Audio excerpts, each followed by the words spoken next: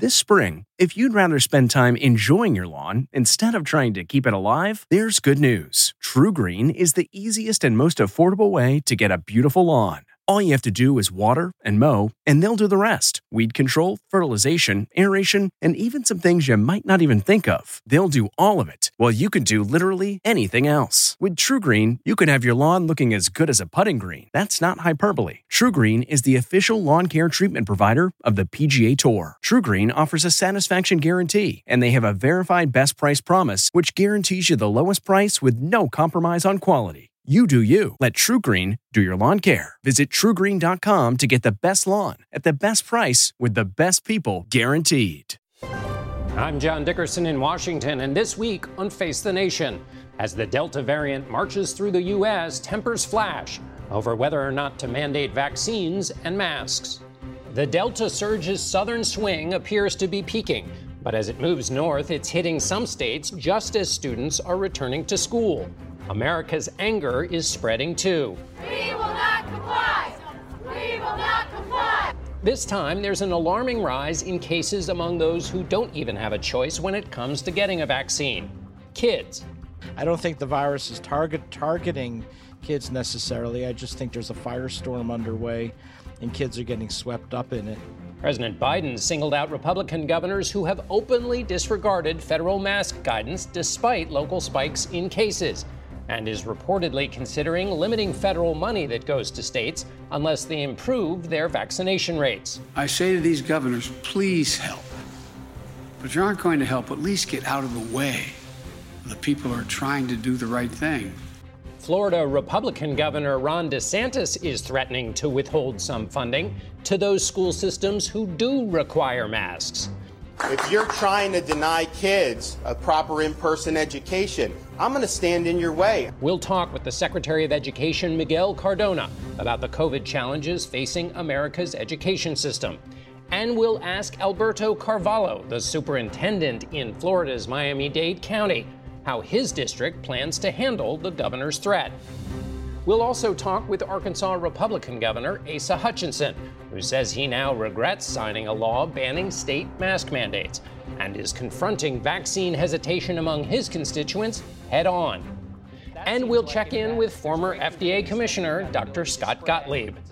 Plus, we'll preview CBS This Morning and the Albany Times Union's exclusive interview with Brittany Commisso. She's speaking for the first time about why she's filed a criminal sexual harassment complaint against embattled New York Governor Andrew Cuomo. What he did to me was a crime. He broke the law. Finally, we'll sit down with author Amanda Ripley. Her new book, High Conflict, examines how, in this age of outrage, we can find our way back to productive conversations. It's all coming up on Face the Nation.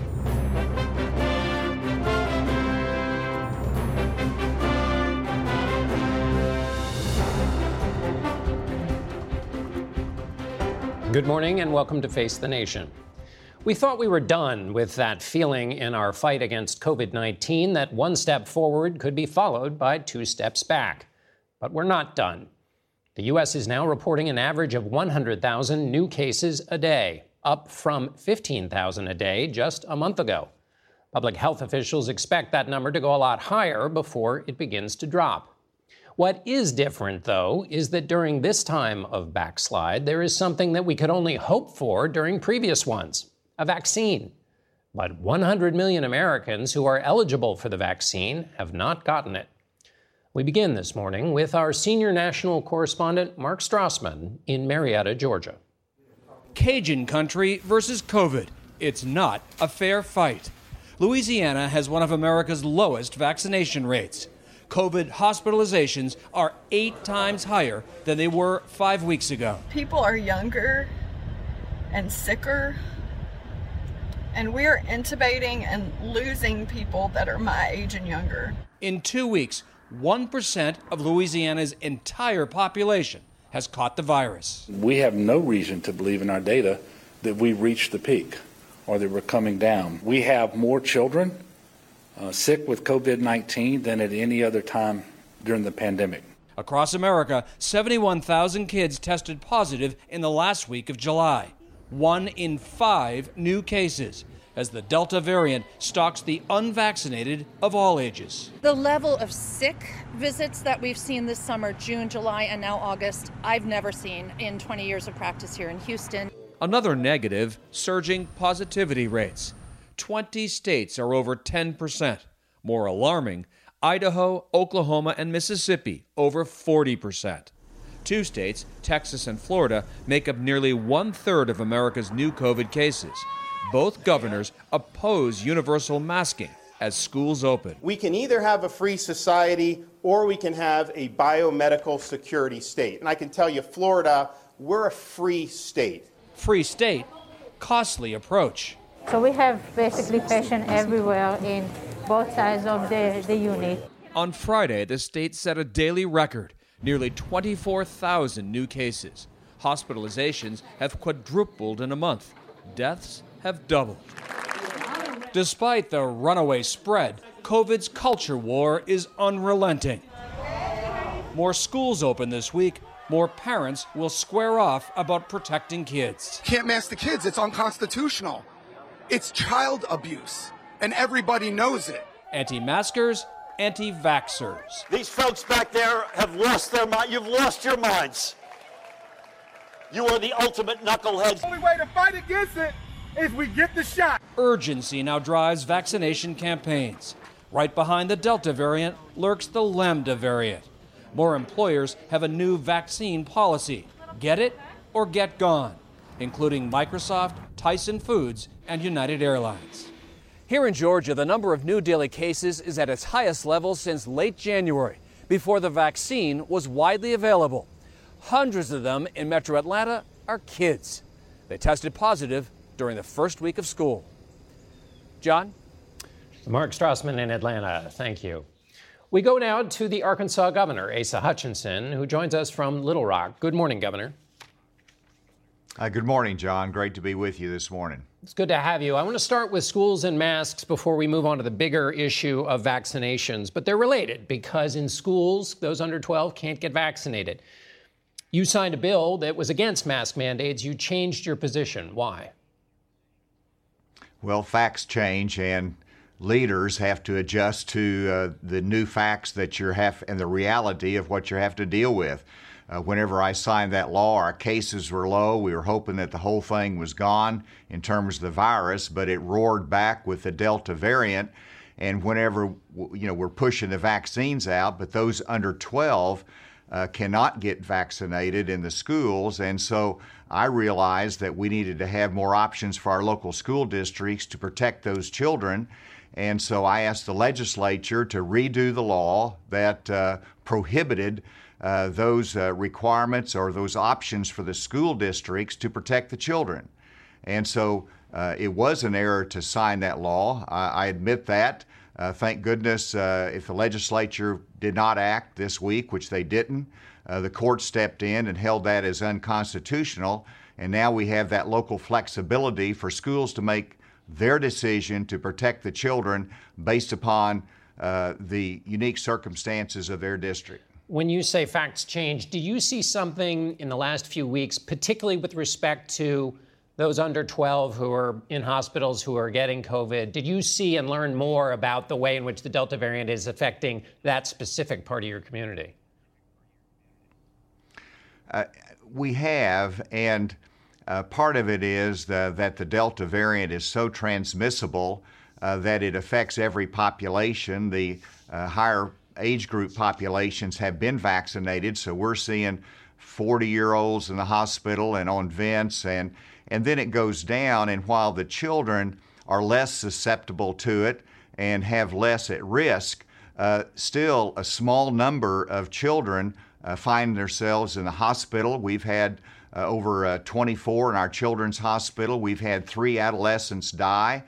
They couldn't be vaccinated, and so I look at that and I say that we've got to do everything we can to protect those children. Everybody else can be vaccinated and are pushing those vaccinations. We don't need other stringent measures there because vaccine is their solution. But for those under 12, we want them to go to school and we need to have that flexibility because they do have some risk. I want to get to the vaccine solution in a moment, but quickly about the Marion School District. I think there are about 900 students and teachers in quarantine. Do you feel like that wouldn't have happened if the school district had had the freedom of local control and the ability to have a mask mandate in that school district? Well, if we would have had more vaccines out, those numbers would have been less. But it illustrates the point that if we're going to have a successful school year, school districts like Marion need to have that option to require masks for those lower grades or make the decision that's suitable for their community. But let me emphasize a point here that ordinarily you have about 2.5 contacts from one exposure that has to be quarantined. But in the school environment, it was more like 18 to 1.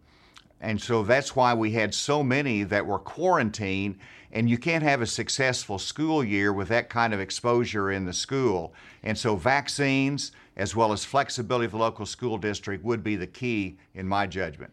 Last time you were on the program, Arkansas was 46th in the nation in terms of first vaccinations. It has now risen to 38th in the nation, so it has gotten better. 60% of Arkansans are now gotten at least one shot. What accounts for that improvement?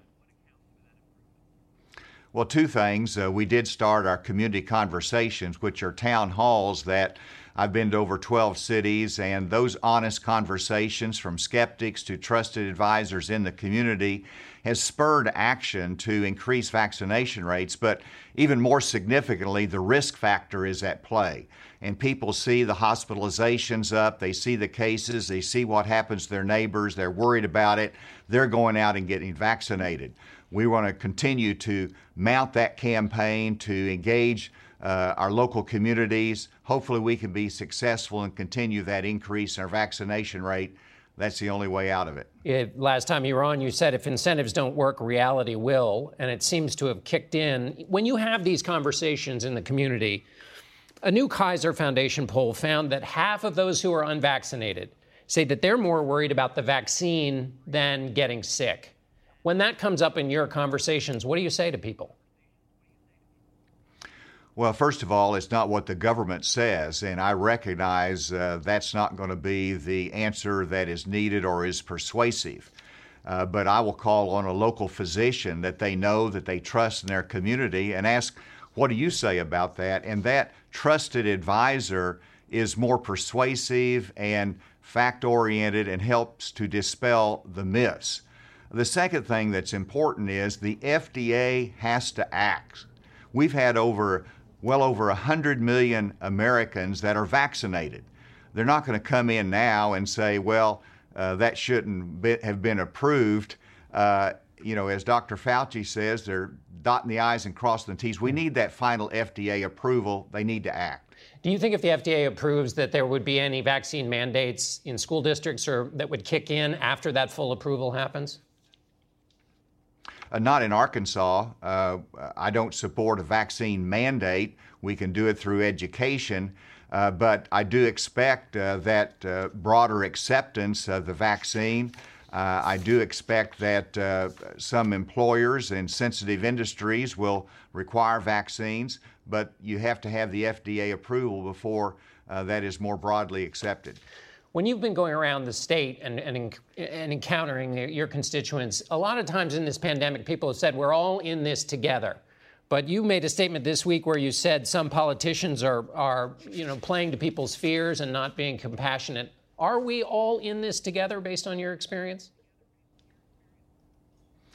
Well, we're all in it in terms of trying to get through the pandemic, but we have to have leaders that will step up and say, that's a myth. That's not supported, and you all need to listen rationally to people. We can't just give in to the loudest voice, which is 15% of people who's not going to take the vaccine regardless, that believes in the conspiracy theories that are totally irrational. And we have to have leaders that will be able to resist that loudest voice in the room and talk common sense, compassion, and logic to them. Finally, Governor, as we go out the door here, you served as chairman on the National Governors Association. The Democratic co-chairman was Andrew Cuomo. When Margaret was here and asked you about it, you said you're going to wait for that investigation to take place in New York.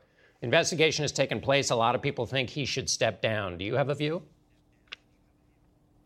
Well, the investigation was very thorough. The allegations could not be more serious. No woman should have to go to the workplace and have to choose between a paycheck and being assaulted, particularly when it's in a public environment. So he either needs to resign in the face of this. Certainly, if criminal charges are filed, he should resign.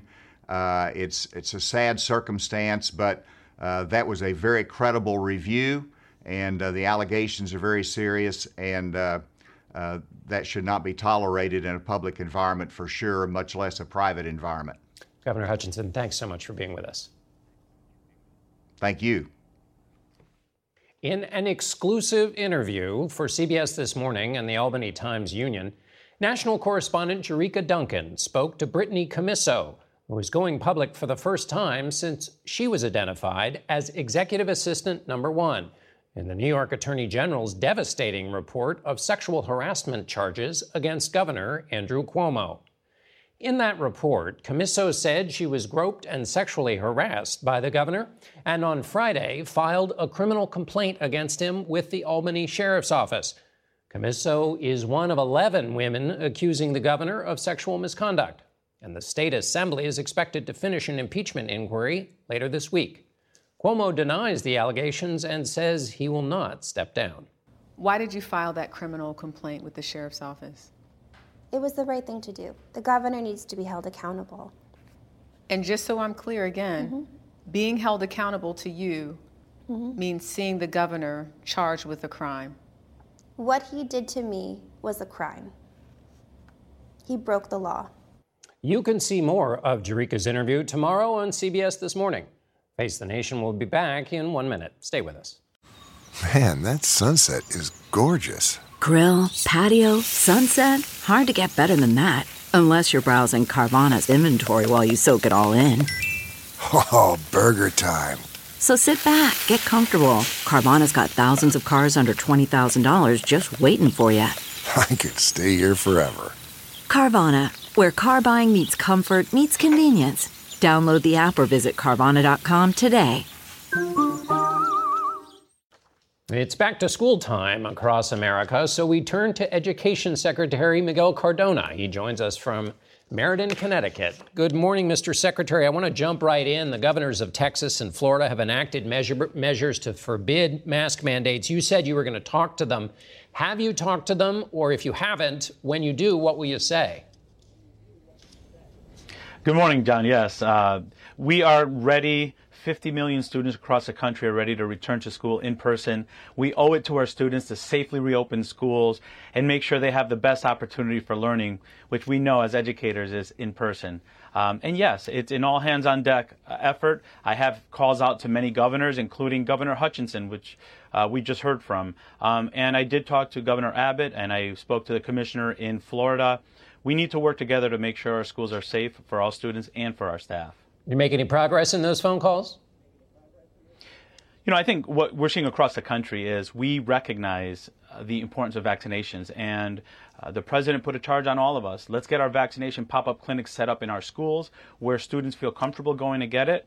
And I think everyone across the country agrees on that. I believe strongly that we need to do everything, including our mitigation strategies, to make sure our students are safe. The data is showing us that in places where they're not following those mitigation strategies, we're putting students at risk. We can't accept that.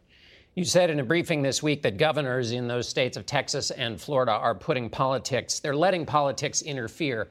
Do you see no merit, though, to their argument that basically the school experience is impinged by wearing a mask?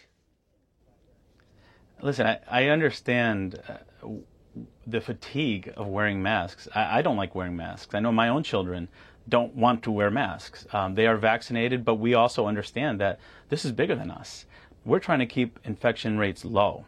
And I think it's more dangerous for students to be home and have interrupted learning because of the decisions that we're making. We're clearly at a fork in the road in this country. You're either going to help students be in school in person and keep them safe, or the decisions you make are going to hurt students. That's where we are right now. And while I understand the argument around not wanting to wear masks because we're fatigued, without question, student safety and staff safety come first. And your argument, as I take it, is that if you don't allow some flexibility, or if you don't have masks in schools, you're going to see interruptions. I mean, there's a quarter of the country in which there are these blockages on mask mandates. Do you expect in that quarter of the country you could have schooling actually fully interrupted? I do believe that. I mean, the segment before, 18 students in a classroom had to be quarantined because masks weren't being used and perhaps they were in close contact. We've done this before.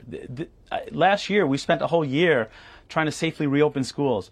This year, we have the benefit of the Return to School roadmap that provides tips for families and for schools. The benefit of the American Rescue Plan, where resources are there to make sure our schools are safe. And then the vaccination efforts that are underway. We know what works. We've seen it work. We just have to follow the guidance from CDC and let our educators and education leaders lead. They know what to do to keep our schools safe. Let's give them the opportunity to do what's right. Let me get your insight on on the cost of this pandemic on schooling. The New York Times had an analysis they did with Stanford University that showed that in 33 states, 10,000 local public schools lost at least 20% of their kindergartners. First of all, can you assess the gravity of that figure? And secondly, what are we going to do about it?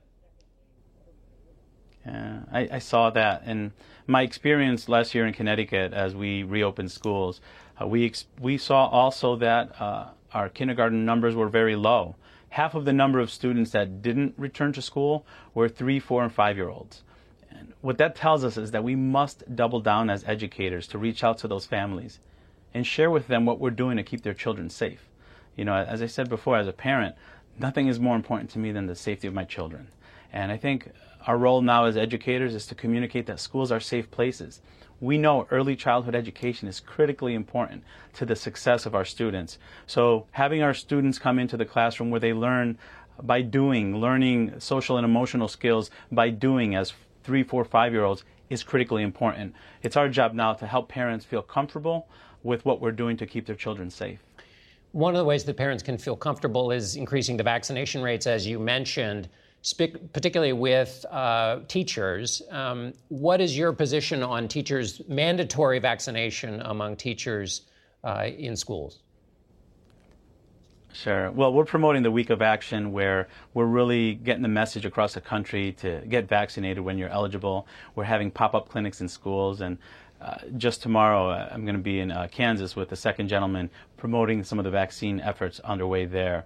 And for the educators, I feel strongly that if you're eligible to get vaccinated, get vaccinated. Do your part to make sure that we're all safe and that we can reopen schools without interruptions. Again, our students have suffered enough. It's time for all of us to do our part to keep our students and staff safe.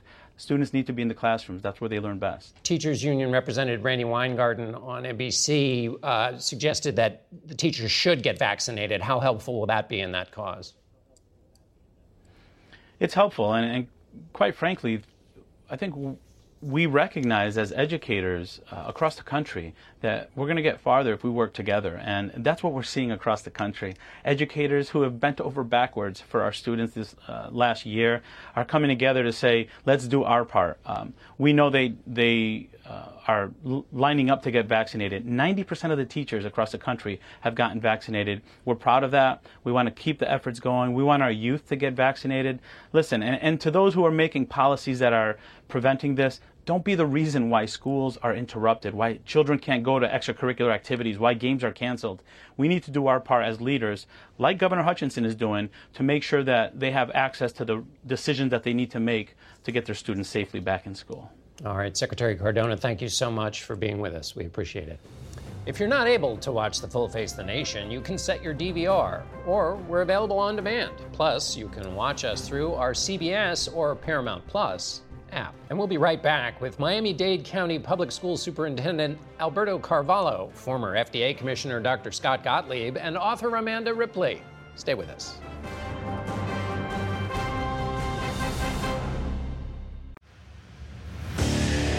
What makes a life a good one? Is it the adventure you have? Or the friends you find along the way? Maybe it's pursuing your passion while striving to protect, defend, and save what you believe in every single day. So, what makes a life a good one. In the Coast Guard, we think it's all of the above and more, but you'll have to find out for yourself. Visit gocoastguard.com to learn more.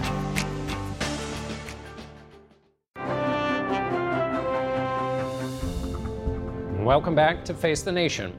The Miami-Dade County public school system is the fourth largest in the country. School starts there in 2 weeks. Superintendent Alberto Carvalho joins us from Miami. Mr. Superintendent, let me start with the governor. He signed an executive order banning mask mandates in schools. You have about 334,000 students. The governor threatened funding to your school system if there is a mask mandate. How are you weighing the governor's order and the health of your students?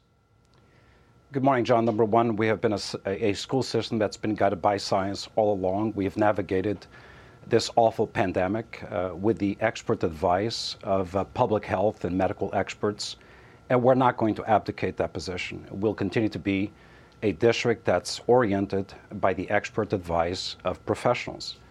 It is sad that currently in America we see this rhetorical narrative that's deeply influenced by politics rather than medicine and the wise advice of those who know best what's in the best interest of our students and the professionals who teach them. But look, we are in a privileged position in Miami-Dade as we have time in our hands. Most of the school systems in Florida open tomorrow. We have 2 additional weeks to continue to negotiate, as Secretary Cardona indicated, practicable, reasonable solutions that achieve 2 things. Number one, the appropriate protocols for a safe reopening of schools without compromising the health insurances for our students and our teachers, while simultaneously avoiding these punitive defunding strategies that could be a consequence of a defiance of the executive order or the emergency rules that were followed after the publication of the executive order by the Department of Health and Education. When do you think you'll have to make the call? We hope to make the call immediately after our last meeting with the health task force that was convened by the school system over a year ago, which includes individuals like U.S. Surgeon General Vivek Murthy, Dr. Eileen Marty. These are experts in field who have advised our school system and will continue to advise Miami-Dade County Public Schools.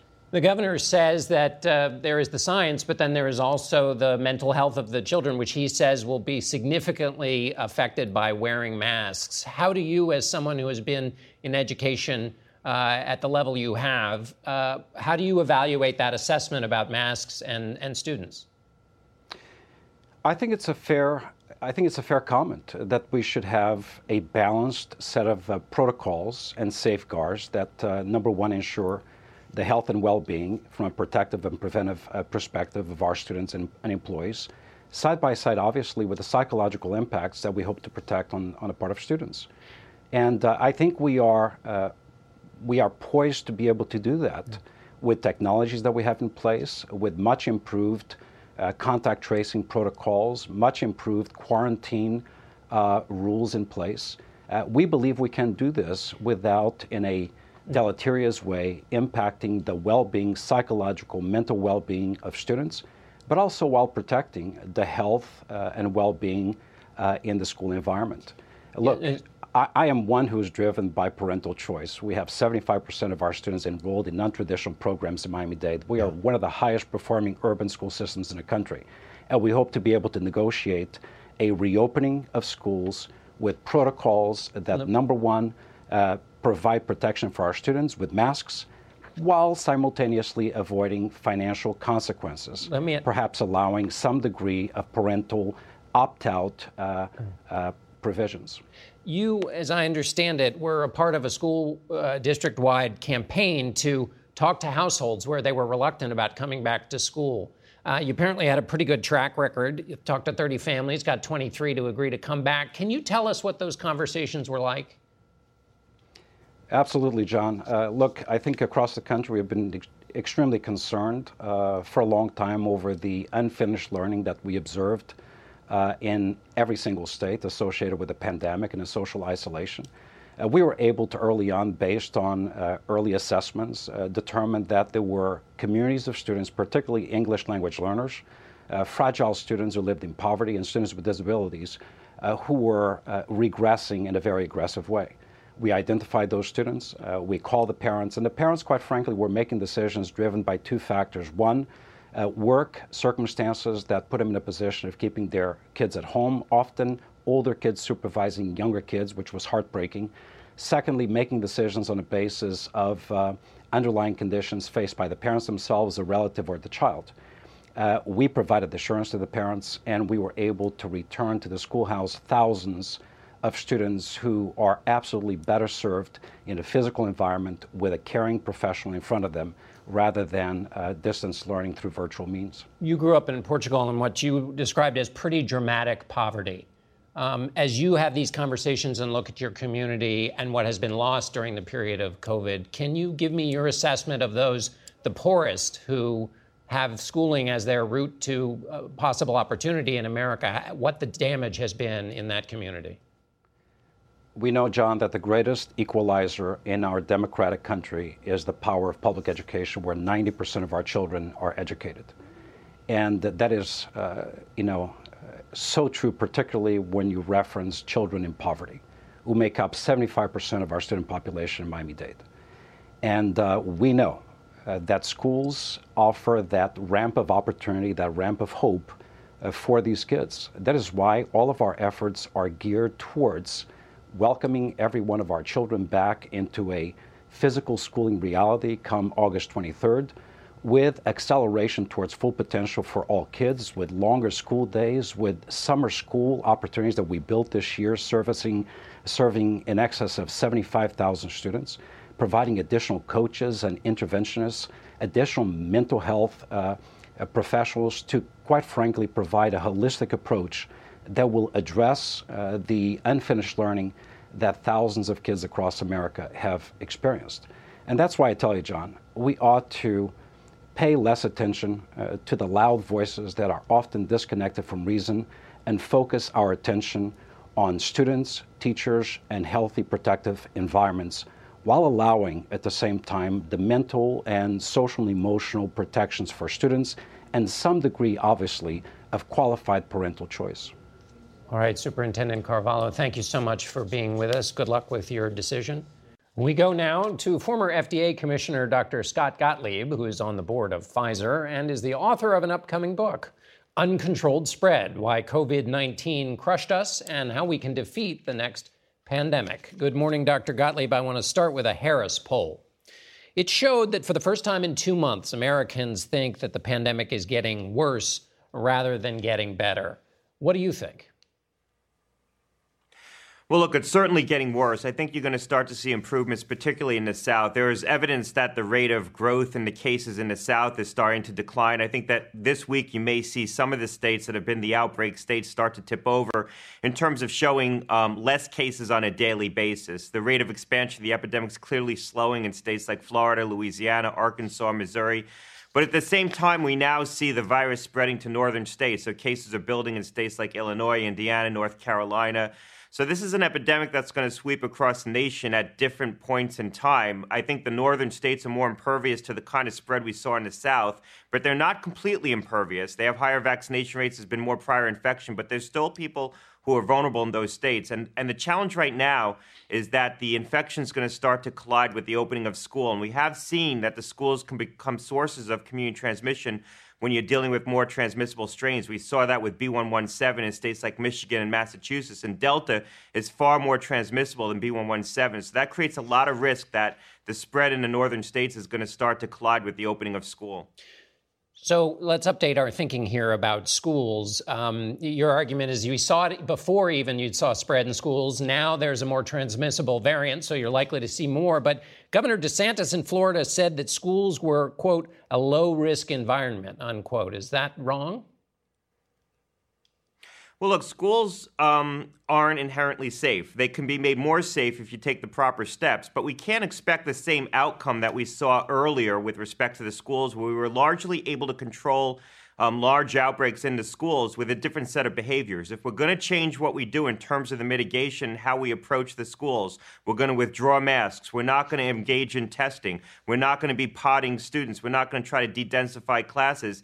We can expect a different result, especially with a more transmissible strain. I would enter the school year with a degree of caution and keep in place some of these measures and see how it goes, particularly in areas where there's higher prevalence. I wouldn't be withdrawing these things a priori before the school year gets underway, given the fact that we're dealing with a strain that we don't fully understand. This strain is clearly more transmissible. It's going to be harder to control in a school setting.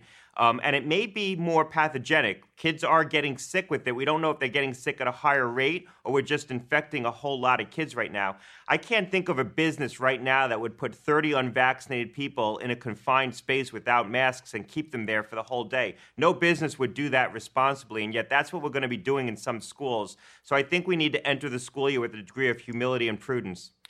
In keeping that in mind, that humility and prudence, we've talked a great deal about masks. What else should schools be doing to stay on top of this new variant in this time when kids are coming back?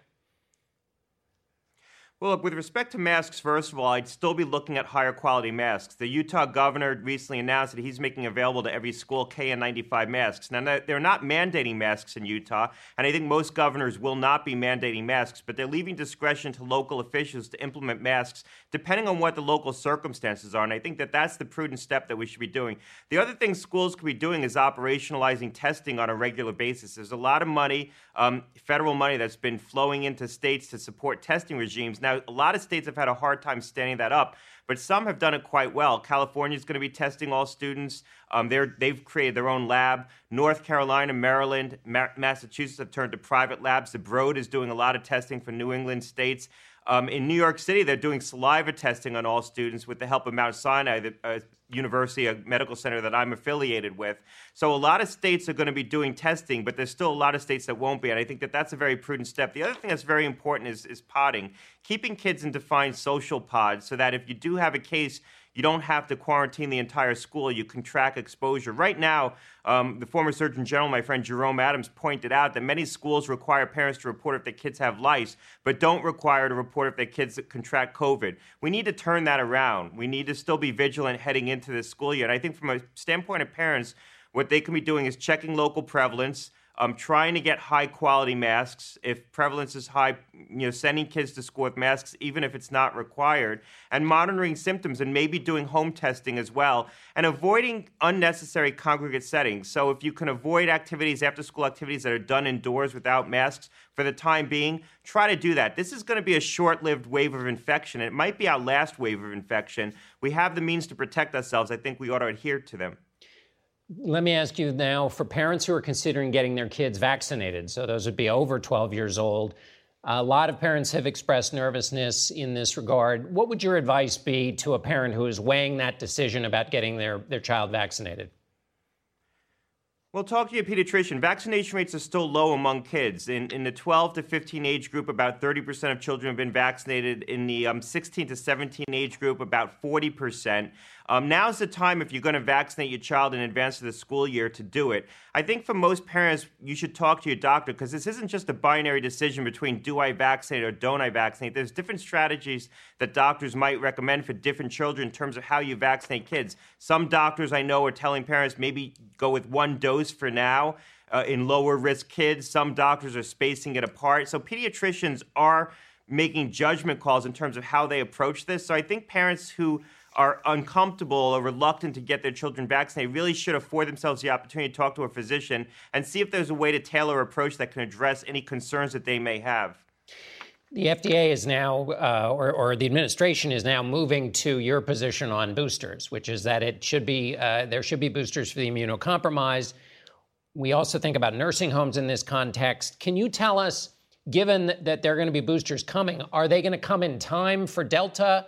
What's your sense of when somebody who needs a booster might be able to actually get it? Yeah, so the reporting is that the FDA is going to make a decision on immunocompromised patients within a week and maybe make a decision on older patients over the age of 65, maybe as early as September. I think, unfortunately, it's going to come a little bit too late for this Delta wave, because by the time you actually make that decision, then CDC issues a recommendation. then you start operationalizing a booster campaign. You're talking about maybe late October at the earliest, if the decision comes in September, that you can start really getting a sizable number of people boosted. It takes time to get that stood up and get people into the doctor's office to get those injections. And it's going to take a couple of weeks for the immunity that the boosters offer to mature. So it's something that we should be considering, I think, right now, particularly with immunocompromised patients, and not just people with pre-existing health conditions, but also people in congregate settings like nursing homes, long-term care facilities who are vulnerable. All right, Dr. Gottlieb, thank you. As always, we'll be back in a moment. CarMax is putting peace of mind back in car shopping by putting you in the driver's seat to find a ride that's right for you. Because at CarMax, we believe you shouldn't just settle for a car. You should love your car. That's why every car we sell is CarMax certified quality, so you can be sure with upfront pricing that's the same for every customer. So don't settle. Find love at first drive and start shopping now at CarMax.com. CarMax, the way car buying should be. From politics to policy, it seems a lot of debates these days have become filled with toxicity and outrage, to the point where we are no longer listening to each other. Amanda Ripley is the author of High Conflict, Why We Get Trapped and How We Can Get Out, and has some ideas on how we can transform dissension in this country. It's a tall order, Amanda, but we're going to start with defining our terms. What does high conflict mean? So high conflict can start small, but it becomes an all-consuming us versus them feud that sort of takes on a life of its own. So it doesn't operate according to the normal rules of conflict. Anything, any counter, any intuitive thing you do in high conflict usually will backfire, right? So it's important to understand that in high conflict, we all make a lot of mistakes. We're making them right now. As you can see, in all kinds of ways, right? So in a high conflict, people behave differently. We tend to get really certain of our own moral superiority, and we make a lot of mistakes about the other side. So the key thing to understand is that we have to do the counterintuitive thing, and we have to do it with great care. The counterintuitive thing being basically being more empathetic about the other side, just as your high conflict instincts are telling you that you want to bury the other side in the deep shale.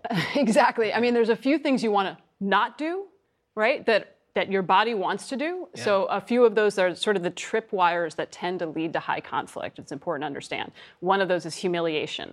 Don't humiliate your opponents. Whether you intend to or not, humiliation is the nuclear bomb of the emotions, as the psychologist Evelyn Lindner puts it, and you will do yourself a great disservice, right? So calling names, that sort of thing. Nelson Mandela has a great quote where he says, "There is no one more dangerous than one who has been humiliated, even when you do so rightly." So I love the end of that quote. Also, you want to distance yourself to the degree possible from conflict entrepreneurs. These are people or pundits or platforms that intentionally exploit conflict for their own ends. So bad faith actors, essentially. Yeah, people who really delight in every twist and turn of the conflict. And right now we tend to amplify those voices, right, on social media and other places. And if you can't distance yourself from the conflict entrepreneurs in your life, you want to try to redirect their energy to the degree possible on something more constructive. And you actually studied the kind of structural nature of these high conflicts. So anybody who's listening can think of mask debates, vaccine debates, debates over things that are done and settled, like who won the last election. We all know that President Biden did, and yet there are virulent debates about a fantasy world in which he didn't. So everything I just said probably infuriated some number of people. So you studied the structural parts of this. Give me a little bit more about how we unwind from those structural forces. Yeah, so it turns out that how we behave in political high conflict is not different from how we behave in high conflict divorces, right? Or other kinds of high conflict all over the world. You know, I followed people who were really stuck in conflict, whether they were politicians or gang members or even guerrilla fighters in civil wars, and it's always the same behavior. It's not about the facts. It's not about the original cause of the dispute. What starts to happen in every high conflict is we have a lot of the wrong fights with the wrong people, and we don't have the fights we most need to have, right? So every high conflict has the thing it seems to be about: vaccines, masks, et cetera, right? And then the thing it's really about, which is the understory of the conflict, which usually, not always, is about fear, humiliation, a need to belong and to matter, right? So those are the things you want to try to get to if you're going to make any progress so that you can have the right fight. Because the truth is, we need good conflict in this country, right? Like there are a lot of fights that we need to have, but we need to have them in a way that they don't destroy us, right? Right. Founded the country on the idea of if we have good conflict, it'll keep us from going into the streets and having actual fisticuffs. Right. You need to channel that. I mean, people need to push each other and defend themselves and be pushed and be challenged, right? Like that's how we get growth. So in the toolkit to try to avoid high conflict, and the reason you want to do that is to create collective solutions, the first thing to do is think about what is this high conflict really about? Exactly. And again, just to be clear, you're not talking about debate and argument. You're talking about a new level, right, which is just, so in that new level, you want to figure out what the debate is about, and then what's next in the things I would try to practice. So another thing you would want to do is resist the binary, resist the urge to divide the world cleanly into two camps. That is not possible. It is very tempting, right? But don't do it. You just catch yourself doing it, because what happens is we make a lot of mistakes. We miss big opportunities when we do that, right? And so you cannot divide. You cannot put 75 million people in this country who all call themselves Republicans or Democrats in one bucket. That's just madness, right? We are all many things. Try to speak to another identity outside of the conflict, right? As a New Yorker or a Californian or a Floridian or a parent is a very good one, because you see, and we saw this on your show today, in every high conflict, it is always kids who suffer the worst of it, right? Everyone suffers in high conflict, but kids suffer the worst. So speaking to people's alternate identities outside of the conflict is a very powerful maneuver. You talk to academics who study conflict, and keying on your idea about binary decisions, the complexity, when people recognize the complexity of things, that helps them get out of their binary instincts. Is that right? Right. So in a time of high conflict, we all get oversimplified, right, in our perception of the world. So the more you can amplify and surface real complexity, right, like real complexity of humans, the more people become open to information they didn't want to hear. What you're trying to do is revive curiosity in a time of false simplicity, right?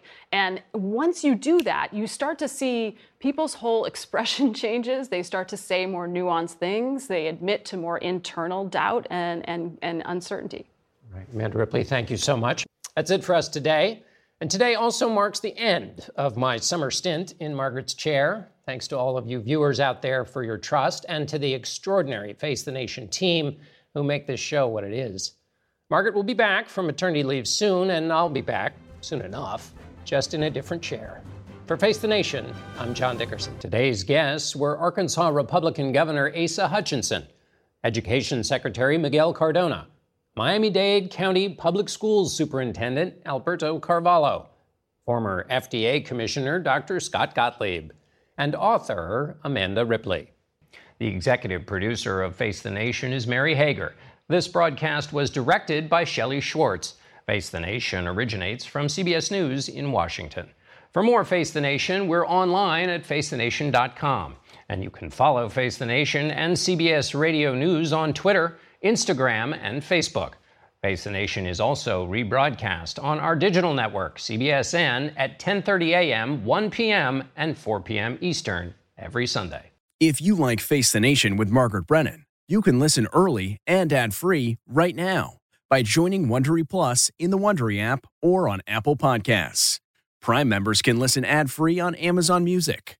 Before you go, tell us about yourself by filling out a short survey at Wondery.com/survey. It was the biggest scandal in pop music. The stars of Milli Vanilli, the Grammy-winning multi-platinum R&B phenomenon, were exposed as frauds. But none of this was their idea. So whose idea was it? Enter German music producer Frank Farian. He saw the success of acts like Michael Jackson and Prince, and he wanted in, no matter the cost. So he devised the perfect pop heist. Two once-in-a-lifetime talents who were charismatic, full of sex appeal, and phenomenal dancers. The only problem? They couldn't sing. But Frank knew just how to fix that. Wondery's new podcast, Blame It on the Fame, dives into one of pop music's greatest controversies and takes a never-before-heard look at the exploitation of two young Black artists. Milli Vanilli set the world on fire, but when the truth came out, Rob and Fab were the only ones who got burned. Looking back now, it's hard not to wonder, why did everyone blame them? and not the man pulling the strings. Follow Blame It on the Fame, Milli Vanilli, on the Wondery app or wherever you get your podcasts. You can binge all episodes of Blame It on the Fame early and ad-free right now by joining Wondery Plus. Hi, this is Jill Schlesinger, CBS News business analyst, certified financial planner, and host of the Money Watch podcast. This is the show where your money is not scary. It is a show that's all about you. It's your questions that make it possible for me to provide unconventional and entertaining insights on your money, and maybe more importantly, on your life. Follow Money Watch wherever you get your podcasts. You can listen ad-free on the Amazon Music or Wondery app.